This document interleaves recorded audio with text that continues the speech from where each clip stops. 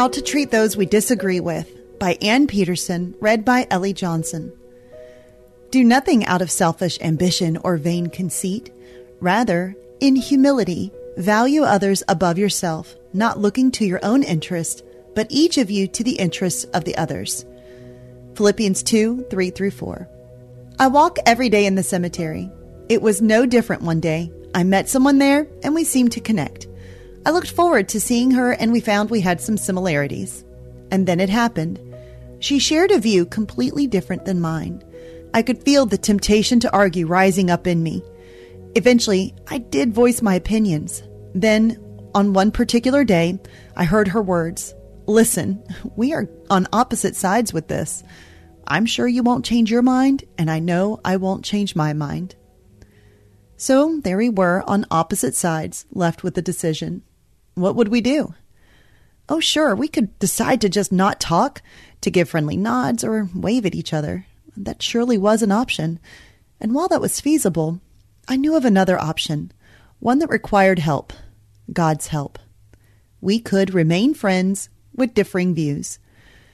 We chose the second option, and once I made that decision, I realized my world would be a lot bigger because of it.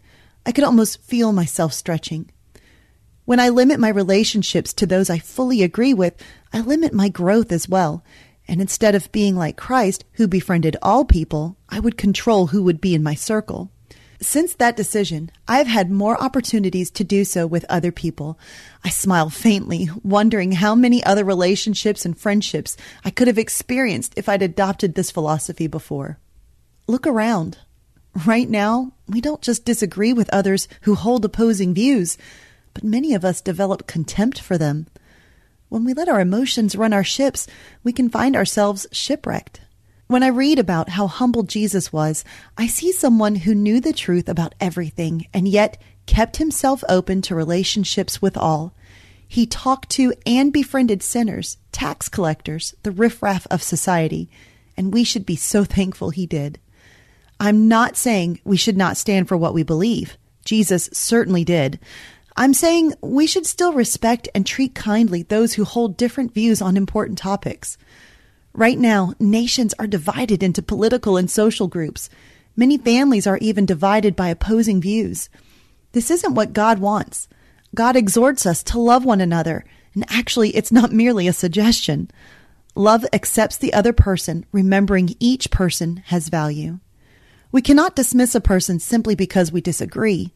God tells us that we are to even love our enemies. How will others ever ask us about the hope that lies within us if all they see when they look at us are our opposing views? When I see my friend, I see a person God created, not someone I'm supposed to convince. My deepest desire is not to plead my case or somehow win her over to my way of thinking. God doesn't want me to be headstrong. He wants me to be strong in Him, like Jesus is. Knots. I'm trying to untangle, Lord, these stubborn knots I see, but every time I try, they're getting worse for me. And then I see Him smiling as He takes them in His hands, and I just watch with wonder as He loosens every strand.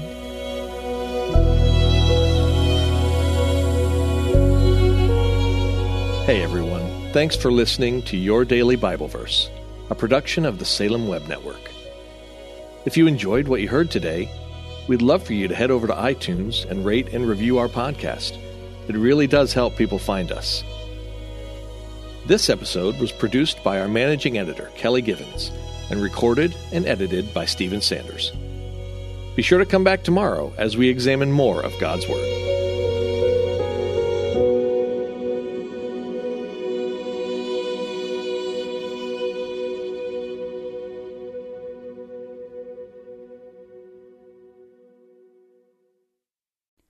Christmas. For most kids, it's the most joyful time of the year. But this Christmas, 1.5 million children will spend the holiday separated from a parent because their mom or dad is behind bars. Prison Fellowship Angel Tree needs churches in our communities to volunteer to bless local children with a gift, the gospel, and a loving message from their parent. I believe this is an incredible opportunity for our listeners to share the love of Jesus this Christmas. Many of Prison Fellowship's partner churches continue ministry to local Angel Tree families after Christmas is over. Through this ongoing care, Prison Fellowship Angel Tree strengthens and encourages families every day. Angel Tree wouldn't be possible without the help of faithful volunteers. If you're ready to make an eternal impact in your community, please register today at angeltree.org/church. That's angeltree.org/church. Miracles are everywhere. Let our adventure begin! Discover PureFlix, your premium streaming service where faith and family values come home. Ready to have some fun? The most exclusive selection of quality, wholesome movies and series that will uplift your spirit. A man can argue whether God exists, but when he looks at his daughters, he knows. With new arrivals every week. Unbelievable. Save big and enjoy the possibilities, like invitations to exclusive theatrical screenings. I see it, so I believe it. Find out more by joining today at pureflix.com. Jesus wants our fears to launch us toward faith. Then he grins and says, "Do you trust me? Because together we can do this." With Mornings with Jesus, you can start your day in a positive way. Find hope through inspirational stories and scripture. Go to lifeaudio.com or search your favorite podcast app for Mornings with Jesus. You can also download the Abide app for biblical meditations at abide.com.